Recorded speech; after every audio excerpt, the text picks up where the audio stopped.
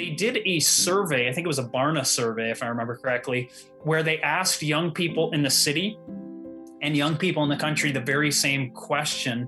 It was really a true and false statement. Do you agree with this? And the question was basically this, or the statement was basically this. Do you agree with this statement? If what I believe offends somebody else, then what I believe is wrong. True or false?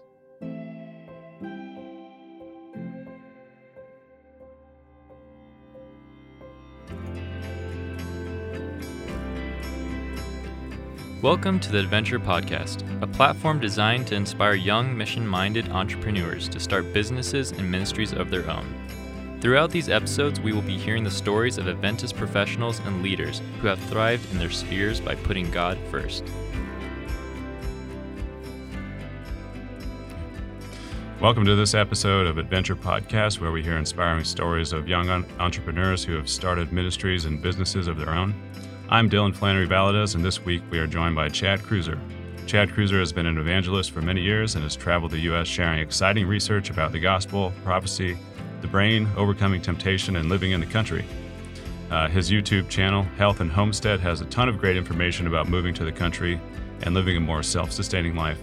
Chad, thank you so much for calling in today. Yeah, thank you for having me. Yeah, so Chad, could you tell us a little bit, for those that don't know, about your background and how you got to where you are today? Sure. Well, I grew up in Grand Rapids, Michigan, grew up in the city, and my spiritual life was changed. I grew up in a Christian family, but I ended up going to a Bible seminar when I was in college, and it was a Bible prophecy seminar, and it changed my life, changed the direction of my life, the future plans, and ended up doing ministry, but then the ministry turned into doing documentary films on archaeology, history, the Bible, health, and various subjects. And so that became you could call it a tent making work that I could do to both make a living and, share the gospel, travel the world. And on top of that, then over time, after traveling for probably 17 years, we ended up buying some country property. Since I was a child, I loved nature, even though I grew up in the city, and always wanted to live in the country. My grandparents had a cottage in the country, and it was on a river, and I always thought, man, why do people have places like this in the country, but then drive back home to the city? I thought, man, why not just live in the country? And so since a child, I've always kind of wanted to live out in nature. And 3 years back, the Lord opened the door to buy some raw land, and we ended up spending months sleeping in a tent, felling trees, and then finally had a house built, and yeah, here we are now. Wow. So where is the place that you decided to buy? It is in Michigan. It's about halfway up Michigan. It's out next to the National Forest. Oh. And one of the reasons I have family in Michigan, so I wanted to be close to them. And secondarily, the land was cheap. So that was, there's more beautiful places in the country, but it's just cheap. So that was a family, and the inexpensive land were two big factors for me. So I'm not from Michigan or anything, but is that what they would consider Upper Peninsula? I'm not from Michigan, but is that what they call Upper Peninsula? This is not. So here's like standard Lower Peninsula, and then you have up above it, you have the Upper Peninsula. It looks like this. So, and we are like halfway up the Lower Peninsula. Oh, I see. But it's still kind of snowy there and everything, right?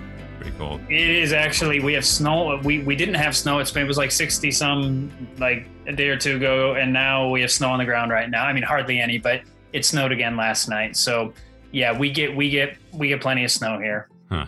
Yeah, so that was one of the reasons why I wanted to talk to you so bad, is because I think that Adventists in the future are going to have to come up with ways to live and make a living, start a business outside of the cities. Could you give you've done a lot, so I've seen your YouTube channel. That's where I originally got the idea for calling you, is your YouTube channel, Health and Homestead, has a lot of ideas for Adventists and people in general to get out of the cities and start making a living outside of the city and outside of traditional ways. Could you give us some background, maybe biblically, or just some ideas why you think people are fleeing the cities these days? Why people are what? Fleeing the cities. Okay. Yeah. a number of things, and we're even seeing it in the news. So this isn't just a supposition. This is actually, we're seeing it in major news sources talking about people leaving the cities. And I think right now there's 2 or 3 main reasons that people are leaving the cities. Now there's many individual personal things. Many people just wanted to for a long time. And this is kind of like the straw that broke the camel's back and they're moving out. But the 2 main things that are taking place, obviously, it all started with the pandemic. As the pandemic hit, you saw that people who were trapped in places like New York City or major cities of the planet, not only the United States, but around the world, it's very restrictive to live in these places. Not only that, when it comes to pandemics hit largely the large cities. Now, yes, it moves into rural areas, but it took a long time for that. And it's much easier. If it were a worse pandemic than it has been, the country areas are the best place to be. So that's one thing. There's such a freedom as it was going on, and people in certain parts of the world, like England, weren't even allowed to go out for a time in their backyard. I mean, out here we are free. I can walk out the backyard and walk into the national forest. Nobody's out there. I felt totally free, even though restrictions were coming around. So there's something about freedom in the country that there's a lot to be had in the cities, but there's just not the freedom. So freedom loving people really enjoy moving out into the country because there's a level of independence that they have there. Also, the governments typically in the country, depending on what state you're in, are typically less restrictive. So there's that freedom also there. And that was the first thing. And then the riots started. And once you had the riots, and then you just had it kind of escalating and the difficulties there in the cities. Once those 2 things came together, it really made a perfect storm where people just wanted to move out. And so we've seen that, whereas historically, you had the sales boom of houses in the cities or in the suburbs. People have been moving out of the cities. Some just moved from Manhattan to maybe some suburb, but other people are actually moving from cities all the way out into the country. And what's amazing is places, seriously rural areas, not just right outside cities. It's properties are going like this everywhere, even in the country, which I've never seen this. I've been looking at land for probably, 15 or more years. And I've never seen it like this, where if even a halfway decent house comes on the market in the country, bam, they are just bought out like very rapidly. Yeah, that's what I've heard is that property prices are really increasing right now. So it's something you can really measure with the data. Yeah, I think you're right about what's happened recently is definitely influencing people going out. And we saw what happened with the McCloskeys. Their city wasn't really there to protect them. The riots made a lot of these cities really unsafe. The defund the police movement, things like that. I've heard murder rates are just skyrocketing in some of these places, like Seattle and Portland. And the whole defund the police thing, very few people of any ethnicity are actually pro defunding the police. Very few people, because they realize if you do that, cities will become simply less safe at that point. It's just a simple fact. We're already seeing it. We're seeing that around the nation. As they have been doing this, they're already having to start adding back funds into the cities as the murder rate goes up, as the crime rate goes up. And so it's just, they're seeing, obviously, nobody's for corrupt police, but at the same time, you need people to run a system properly. Or else, who's going to come if you get hurt or if somebody's coming after you? Yeah, exactly. So, Chad, let's say you're able to move to the country. How would you advise Adventists making a living out there? There's a number of options. There's the standard options that people could do almost anywhere. One of the main things that people can do almost anywhere is medical work. So people who are in any line of medical work, whether nurses, doctors, dentists, or even people who are in like a paramedic, that's another option, first responder type people. Those are things you can do anywhere. And not only that, when it comes to the medical work, it's actually often, so typically in the country, you have a lower, it doesn't cost as much. The cost of living is lower in the country than it is in the city. often they will actually pay people in the medical field more to work in the country because there's fewer people who are willing to do it. So you get the best of both worlds. If you're in the medical field, you'll actually make a better living and things won't cost as much. So other than maybe gas prices costing more, not more necessarily, but you have to drive more. It's a great option there. So that's one, medical work, but you could do that, anywhere. There are a number of options that are the less commonly thought of things. One of the things that is a great option if you can't find anything is typically, and I'm guessing all states have townships, at least the way it is in Michigan. Townships are basically these just rectangular areas of land, and it's just, there's every piece of ground is in a township. And so you have tons of little townships, and the townships are run by people who get elected to the board of the township. And those positions in small townships in the country, sometimes they can't even find somebody to take the job. And so there's nobody to even do the job. So you literally can work for a government job, and government jobs are typically pretty stable. It's kind of a good way to make a living often. So you can run for like the clerk or something, or the person they pay we literally drive to the house of the person that we pay our taxes for our township. You can literally just drive over to our house and drop it off. You don't have to do it that way. They have a building too. You could go to the building, but she said it's mildewy, and so she doesn't do that. But I'm getting way off subject. So that's an option. Some of the other options are for people who maybe aren't into the education route. There are all kinds of labor things like construction, carpentry, doing heavy machinery work. Another option is learning to apprentice, being an arborist, or on top of being an arborist. I shared it on one of the videos on YouTube. Actually, I learned about it when I was there at Weimar. We were making a documentary called Ancient Health at the time, and we lived in a motorhome for 4 years. And while we were there, we saw a guy coming, and in places like Weimar and all over California and all over much of the warmer areas of the world, you'll have these RV parks where people will park an RV and leave it there. They may not travel around with it. They literally leave it in an RV park year round, but it'll slowly get moss on it. And I don't know if lichen grows, but kind of moldy stuff growing on the outside of it. Mm-hmm. And so there's this guy there who came to Weimar, and he would literally bring maybe rags with some, I don't know if it was the orange peel where they have the oil or whatever it is that you can clean stuff with. And he would literally just clean the outside of a motorhome. It'd take him about 4 hours, and it'd look spick and span afterward, but he charged $400 for 4 hours of work.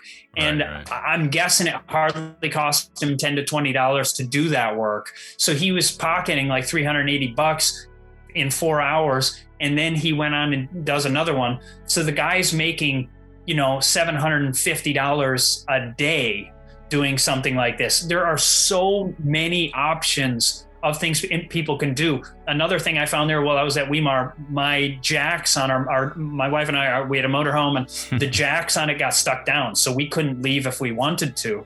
And so we called up a mobile RV repair guy who was in the area there. And he told us, he said, I'm trying to sell the business. I'm getting older. He had cancer too at the time, and we prayed with him. But he said that he was trying to find an apprentice that could take over the business. And it was a successful business that somebody easily could have taken over. And it was a job that could be done in the country as well as the city. And so you could even drive into town if you needed to do it. That's fine to do some work. But he was making probably a significant amount of money, but he couldn't find anybody to do it. And this is the problem. If you want to move to the country and you're not willing to work, well, it's probably not going to work so well. But if you're someone who is able-bodied, willing to work, and even if you're not that able-bodied, the great thing is if you are able-bodied, you could get a job like this one, like this guy had. You could apprentice under him. You wouldn't need to know anything. He'll teach you how to do it all. But the other option is there are jobs where people who aren't so able-bodied can do things like right now there are ridiculous amounts of job that you can do completely online. So, often people say, I can't work, I got back trouble, but if they can sit and watch TV all day, they could probably sit and work on a computer too. And so there are ways to find a job that it can work with your health or your lifestyle or whatever it is. There's so many different things out there. And there's one that you haven't touched on, but you did touch on in the video was market gardening. Have any thoughts about that? Yes. Yeah, I think market gardening is an awesome opportunity. I'm glad you brought it up. When it comes to market gardening. And what is market gardening for people that don't know? Like market gardening, that's like a term maybe not everybody knows. Could you define that one? Yeah, for sure. So basically to contrast, it kind of helps understand what it is. So historically, when you thought of farming, the average farm in the United States today is 444 acres. Wow. And it makes on average right about negative $1,500 a year. Now that's really because that's what the government statistics are. And so it's right about there. And that's really, it's probably not totally true. They're probably just about breaking even. And most small farmers, like a 400-acre farm is actually a small farm. And most small farmers they have a second job. So they maybe go do some work on the side and then they do the agriculture as a side job. Now they become multimillionaires because when they sell that 400 acres, when they retire, they'll be a millionaire, even though they didn't make any money on it during the time. They're probably a millionaire, even if just by the cost of ground that they have. But many young people look into that and they're like, I don't have $1 million to go buy some, hundreds of acres. I just don't have millions. And so that's not an option for most people. Normally you almost kind of have to be, your dad's got to be a farmer to get into that. Whereas market gardening is basically having a small piece of ground. It can be as small as like 1/3 of an acre, half an acre, or it's pretty common these days to be about 1 acre to 1.5 acres. And to be honest with you, most Americans with a normal job, and when I say normal, I'm talking above a minimum wage job, but a standard paying job.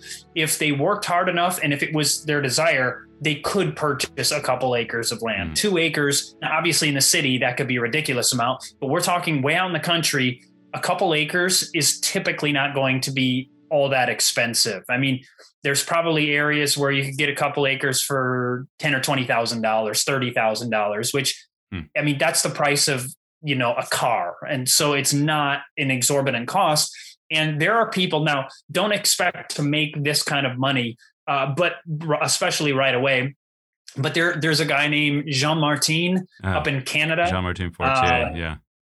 Yeah, exactly. He makes, I don't remember. I mean, this is a few years ago that I looked at his, but I think he was making $150,000 per acre. Wow. You have the Dysingers down in Tennessee. They're also making, I think, around 100 now, grossing 100. I think they are making 50, 60,000 netting per acre. But even that, that's per acre. And I think they might do 1.5 acres, if I remember correctly. So they're making more than that. Yeah. And I was thinking about those numbers, and those numbers also, I mean, it might be more than you think because they probably don't have many food costs. Yeah.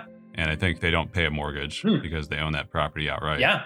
So there's a lot of costs that, they don't have to pay because they're doing this. You're totally right. And that's just it, is that, so think about it, because your highest costs in life are probably your mortgage, your food, and then your car. And so there are a few things, but those are some of the bigger things. And so most young people probably would have to have a mortgage unless you've really saved up well, but you'd still have a mortgage, but you'd save the income on your food.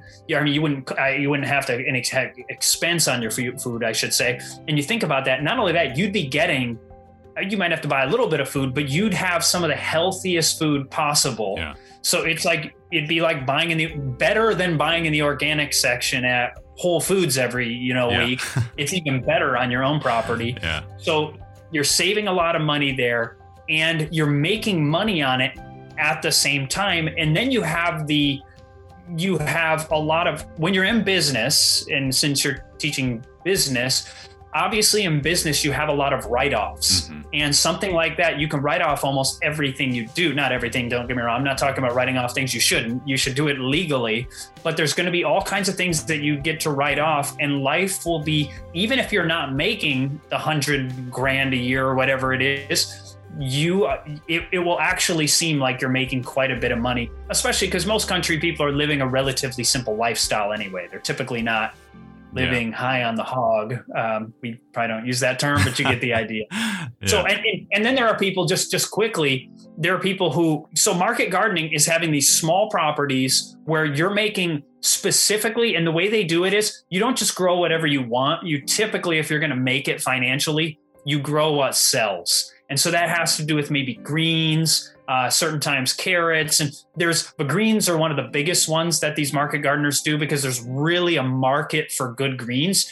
And the good thing is, and a lot of the United States, you can grow year round. In the southern half of the United States, you can have greens. Well, some of them might not grow well in the summer, but you can grow them in the winter. And then in the north, if you have a greenhouse, you can often have some of these things even year round, depending on how it works. There's more details on it there.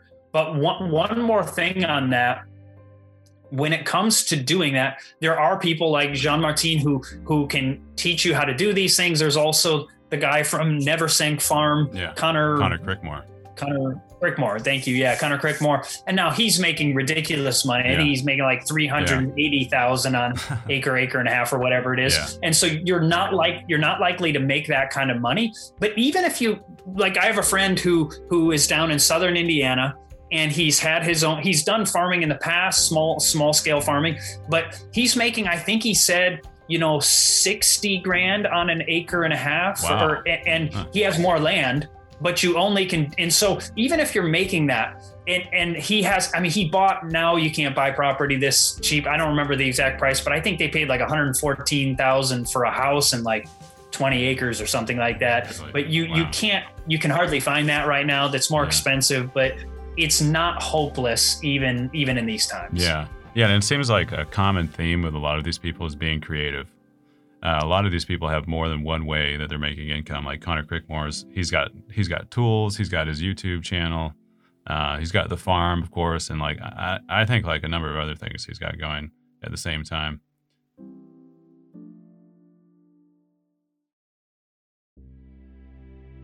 WEMA offers 2 tracks: Healthcare Administration and Organizational Management, which are led by experienced professors and successful business leaders.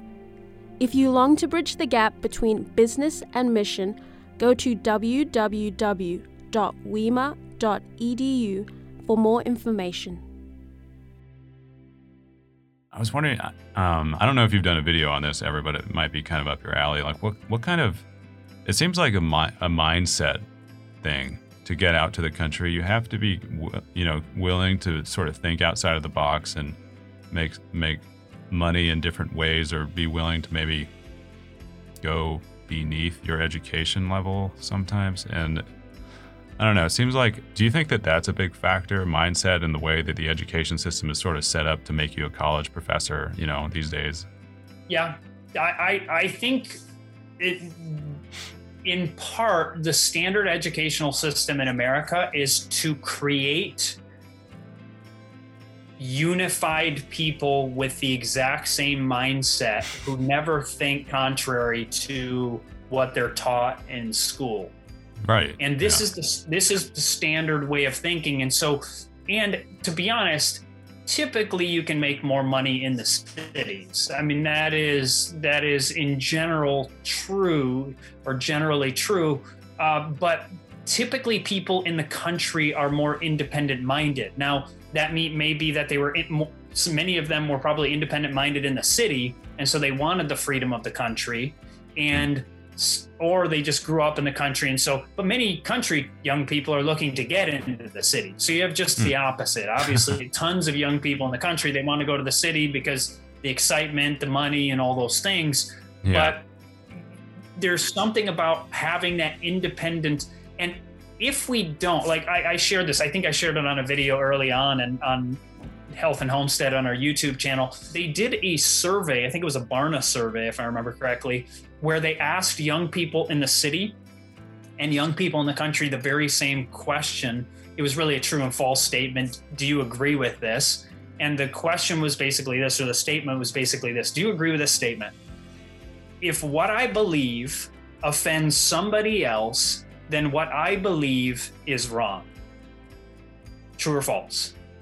And young people in the city are 7 times more likely to say, I agree with that statement, which that statement is patently wrong. It's not a question of, I mean, it's factually wrong. So if I believe something that offends somebody else, what I believe is wrong, you couldn't believe anything. Because think about it. An atheist might offend a Christian. So then the atheist would have to give up his atheism. The Christian might offend the atheist. Therefore, the Christian would have to give up his. Now, somebody who believes that math 2 + 2 is 4 and somebody else is offended, then we would have to give up math. The point is, you can't believe anything factually to believe that, because once again, being in the city, we're being drilled with a mindset that you must accept this belief system. Whatever the news system that comes out over the news or on social media, you have to believe it. And we're kind of being pigeonholed into this mentality through largely social media and the media in general, and the educational system for that matter. Yeah. Wow. That's sad thinking about that. And, the same thing's happening with speech and hate speech. Now speech can be violent, apparently. Yeah. You can actually hurt somebody, I guess, with your, violently hurt someone with your speech. It's kind of ridiculous. So, obviously threats are one thing, right? Yeah. But disagreeing with someone or disagreeing with the way someone thinks is not, I mean, unless threatening, obviously nobody's for, thinking it's okay to threaten people, but simply. Well, right. But it's not those kind of things that are considered violent speech anymore. It's I believe that you should not, do an abortion, and that's violence against women now, literal violence. It's kind of getting to that point these days. Yeah. So I had another question for you. You had a video about the 10 cheapest places to live, but I wonder if I could kind of rephrase the question. And where would you think the best places to live? Because there's so many things to consider. There's obviously cost, but then there's also state politics, taxes, how are you going to make a living, things like that. So would you do your list any differently? Maybe give top 2 or 3 states that are the best. So first of all, I shared the top 10 cheapest, but I don't think those are all of them are the best places to live. They're just cheap. There are some places in there that I didn't want to live. That's for sure. Yeah. And I wouldn't either. And so, and my point in sharing it isn't to say that's where you should live. So, okay, to answer the question of what are some of what I would consider the best. And here's the thing, this is just my personal opinion. I've been to 49 of the 50 states. I haven't been to Alaska. Alaska is a beautiful state. It's the most dangerous state to live in. It has the most crime of any state. I think which is crazy. You would never imagine that to be the case, but it's actually quite dangerous. But I was going to think it was the Bears or something, but it's not. No, it's not dangerous in that sense. It's actually crime. It's the most. Yeah, there's a lot of crime. It could be a lot of depression. I don't know what all the factors. I know there's a lot of gang stuff in the city of Anchorage because we've had friends who lived there, and they were in gang shootouts and stuff right in the city there. So, but that's beside the point. But still, you could be in safe areas of Alaska too. So but I've never been there personally, so I won't put any. I think looks like an amazing state, but. Obviously, it's cold. You'd have to learn to work with that. But as far as my personal favorites in the United States, this doesn't mean anybody should do it. But when you look at the United States, you have a few places that really, I think, stick out in the West. My personal opinion, and a lot of other people's, because they're just getting flooded with people right now, is Idaho is one of the probably freest and most beautiful, good for agriculture. Historically, you had a lot of independent-minded people there. That's changing as people do come from other states, because as people come from other states, they bring their ideas. They try to get away from the state that they came from, but then they bring those ideas with them, and then it changes the mentality of the people there. And but as of now, I would still say if you're in the West in my estimation, Idaho is one of the nicest places for freedom. There are really nice places down in New Mexico. New Mexico is the second most dangerous state, though, as far as when it comes to crime. But it is beautiful in the mountains. I love the mountains of New Mexico. So I watched your video, and you said you really liked living in New Mexico. Oh, I love it there. It's just it's a great place, other than some of the dangerous areas. But you get far enough out, most places are going to be relatively safe in the deep country. But so those are some of the western places. Colorado's beautiful, super expensive now, very, very expensive. My favorite place, one of my favorite places, is the Black Hills of South Dakota. It is amazing there, just gorgeous. But it's also become very expensive because people are fleeing from the expenses of Colorado up into the Black Hills of South Dakota. And if there was one place in the world I'd want to live, it would be there. And I have lived there in the past. It's incredible. The difficulty there in some of the mountain regions is things like hail and rough weather. They can get a lot of hail that can damage your crops. That can be trouble there. Right. Yeah. But not the whole state of South Dakota. I mean, you could, South Dakota, North Dakota, most of them are just prairies. Some people love it. There's no trees in most of it. Now in the Black Hills, you got the ponderosa pines. It's beautiful. But North Dakota, South Dakota, most of it is just prairies, but you can grow food and things like that, and much of it, but not the most beauty there. But if you look more toward the east, some of the Tennessee is nice. Tennessee is a nice area. They still have more freedom today than some other areas. The Carolinas are nice also. The Carolinas, Tennessee are some of the nicer areas. And then if you want to get really rural, historically it was a bit cheaper, but that's going up too, is if you can handle the colder weather, Maine could be a nice place, or Vermont or New Hampshire. Those are some. Maine would be cheaper than Vermont and New Hampshire. Vermont and New Hampshire are probably they're probably quite expensive, but Maine you could find. I mean, it's been a couple years ago, so you can't go by but I remember just looking back like a couple years ago, and you could find like 100 acres it'd be totally a house you'd have to redo, but for probably like $120,000, 100 acres with a little old house that you need to totally redo. But it was ridiculous. But you can't find that right now. Everything's gone up. Oh man. So those are some of the nicer areas. I may be missing one or two. If you want to go really cheap, Arkansas, Missouri, those two areas are real cheap options where you can get rural, and those are some options. Yeah, Arkansas is not bad. I lived there for a couple of years. Yes, that's actually where we met. In Arkansas, Ouachita Hills. Yeah, and I wanted to ask you a question about some of the best books you've read recently. What are some of the things that, because I like to read a lot, and what are some of the things that you would say, you just got to read this book if you're gonna go out to the country? Some of the most helpful books to you. Good question. Some of the, as far as agriculture goes in the country, so there's different things to consider when moving to the country. There's just all the practical things.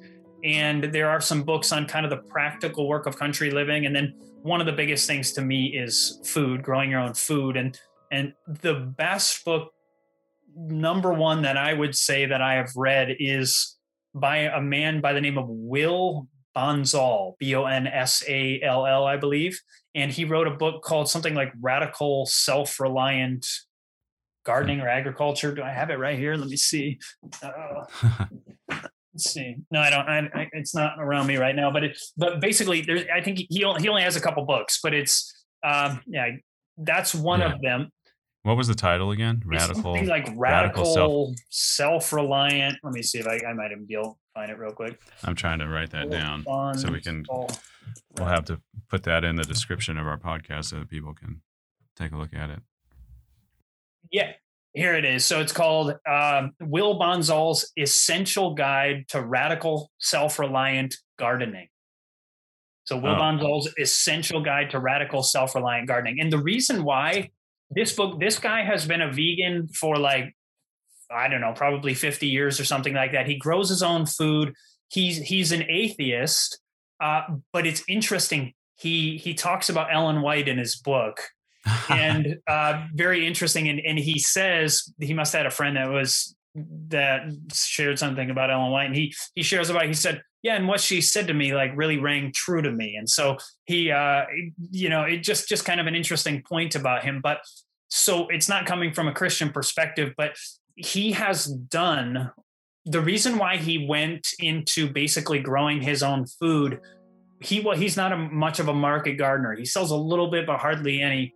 He said, I had to grow my own food because I was too poor to do anything else. And yeah, it's expensive if you're going to Whole Foods or something. Yeah, exactly. And so he literally just had to grow his own food, and he tells you about foods that you've never heard of, you've never thought of growing, and he makes these foods. Some of them kind of are staples, and he shares with you all kinds of techniques and ideas. And basically, he does it. Most people, like if you're going to be a market gardener, you're more of what I would call, to a degree, you're a consumer farmer. And what I mean is, being a market gardener, you can't get all the nutrition for your soil from your own property. Typically, you're going to bring in outside source, and that's okay because you're making a living off of it. It's not a problem.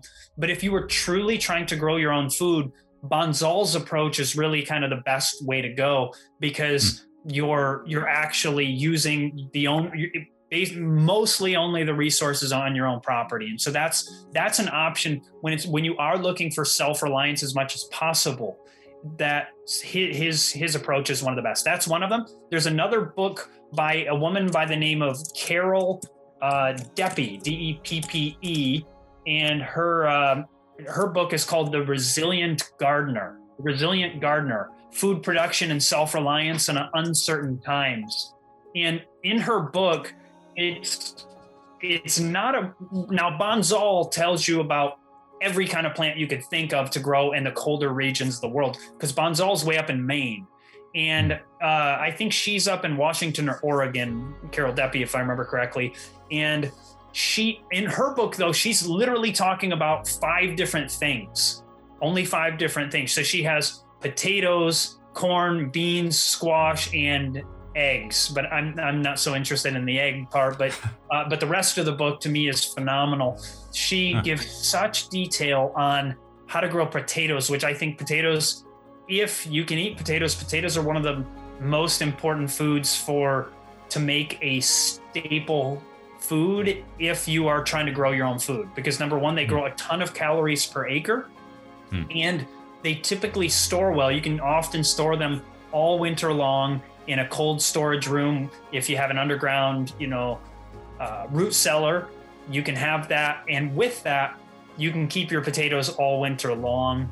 And then also the corn is something that is very storable. It dries right on the plant. It's very calorie dense, so you grow a lot of calories per acre with it. So that's an option. And beans are just a good thing to eat with your grains. So beans are a great option. And then squash. There are squash, like the Hopi pale gray squash, that can last 1 to 2 years. So you plant the thing, you get. I got some. I'll show you. This is getting one right now, huh? Yeah, here's one right now. It kind of looks like a football. This is the whole. Yeah, this one like the football shape, and they get some of them bigger, some of them smaller. But this is from last fall, and this potentially could last not only to the next end of the growing season this coming fall, it may make it to the next fall. So even if you had a bad year, something like this, you don't have, the great thing with this is there's no processing. You basically just cut it off the plant, it's just sitting in the room and itself. So that's just a great way to have food that you don't have to work as hard on. You got to grow it, and that is work. But once it's done, there's not a lot of processing. You can just cook it. Huh. And I've been curious. I didn't know that you were actually doing this yourself. So how has it been going for you now that you're out there? Oh, we love it. We love it. It's so partly I have not the best soil, and so that's one of the best things you want to. So basically, you can't tell just by looking at soil if it's good. But what we did is I just dug down with my hand when I got here, and I maybe dug down an inch or more. We looked at the soil and we said, wow, it looks all right. But what we didn't know is just a couple inches under it was like beach sand. So just like sand. So you get it, you're like, oh no. But but at the same time, you work with what you got. So I have maybe 5 or 6 compost piles that I have working out there, and you just work with what you got. Now, I'd be happy to move and find a place with better soil at some point, but I'm working with what we got. We have been able to grow stuff. It hasn't gotten like these could be much bigger if they were grown on better soil. But either way, I realize, and that's another thing, is that people don't realize when they move to the country. I think people are thinking kind of like they have the Lot mentality. I'll stay here until angels yank me out of the city, But people don't realize the unbelievable amount of effort that goes into it. So I have planted, I don't know, maybe 20 fruit trees or whatever. And I started planting them 3 years ago. And so far out of my fruit trees, I've gotten 1 apple. And the point is, it's not because there's anything wrong with it. It's because it takes time when you do these things. The idea, unless you're rich. Now, if you have many hundreds of thousands of dollars to spare, you got $500,000 or $1 million, you might be able to just go buy something that's already producing and it's good to go. Or the Lord just opens the door for you to find that. But my wife and I bought raw land.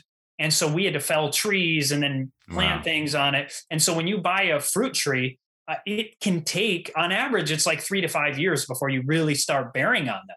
And so, I might get a few more this year, but I still probably won't get a ton of fruit on my apple trees or my, some pear, plum trees and these kind of things out there. So it just takes time. So it's a slow growth, and I have tons of work to do to keep going, but it's very fulfilling. I can say that we love it. It's just been a great experience for us. So and that's really interesting, buying raw land. Have you managed to build a house, or are you? Yes. What are you doing? Yep. We have a house that was built here, and so there's speaking to that, which is a good question. There's options in the country. There's mobile homes. There's regular house. There's the tiny house movement. Talking on the tiny house movement, most of the areas of the country, it's not legal to own a tiny house. So that is out for most areas. So it's not legal to own one? You can own one, but you can't legally in many areas actually use it. Now, if you live far enough out, you can hide it and not let them know. But if you get caught, they could fine you, because now in certain situations you could do it, but like here in Michigan, they're relatively stringent. Like you can only have a motor home or RV, and these would be considered RVs a lot of the time, like 2 weeks on a property in a summer or something like that. And there's restrictions, and it's like that in a lot of the country.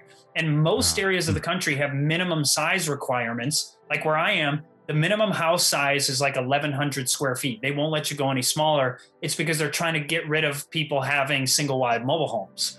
So we built just bigger than that as far as our finished area of the house. And we did actually build, because in the long run, it just didn't, at the time we did it, which I don't think it would be true now, but at the time we did it, it didn't seem like it would be much more expensive for us to buy roughly 20 acres of land and build a house than it would be to buy 10 acres with a mobile home. So we thought, well, this is a better route, and it worked out on our timing. But today, I think a mobile home would be a cheaper route to go if someone's looking to be inexpensive.